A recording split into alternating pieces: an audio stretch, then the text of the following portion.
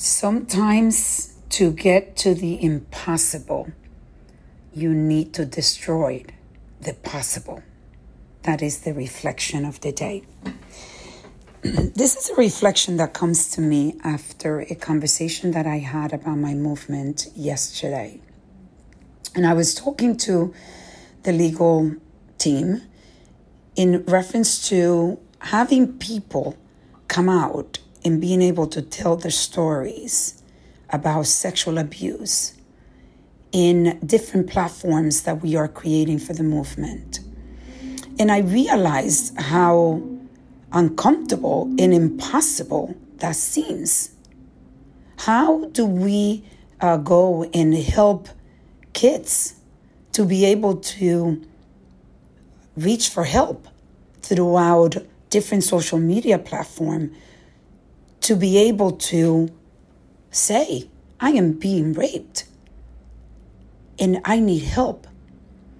And this is so foreign in a way, especially in the Latino community, that it seems like an impossible task.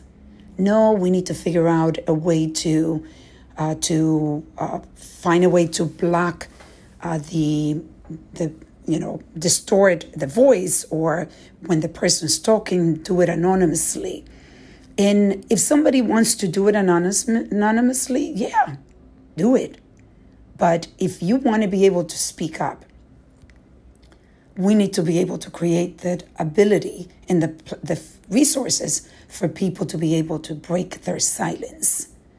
And we need to start talking about this, because what the impossible is that since we have not been talking about sexual abuse, especially, and I'm concentrating right now with the Latino community, we have concentrated in keeping it silent.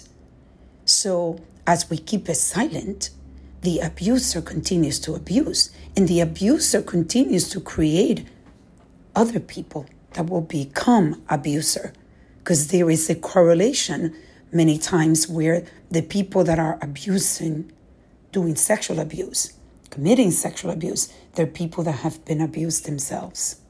So there is a vicious cycle that needs to be broken. And that cycle is almost, when you look at it, it's almost like an impossible task, because you're talking about bringing out the fact that even the Latino family structure is broken.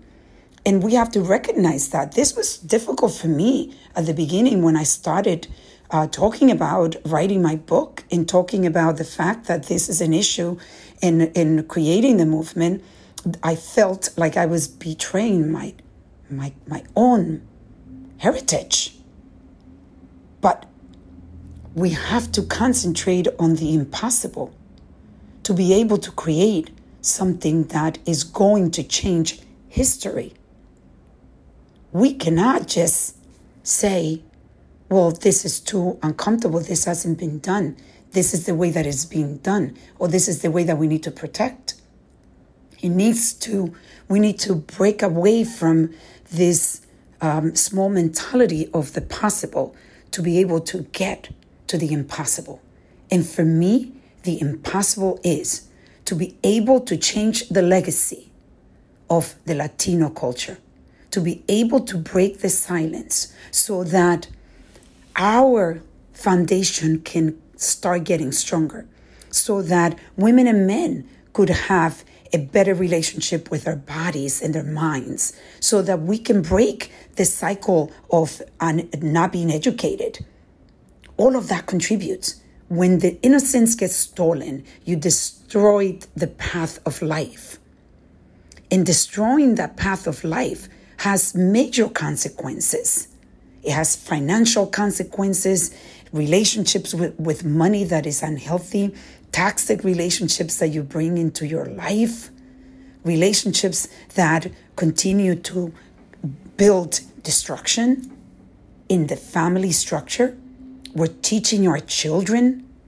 We are the example for our children.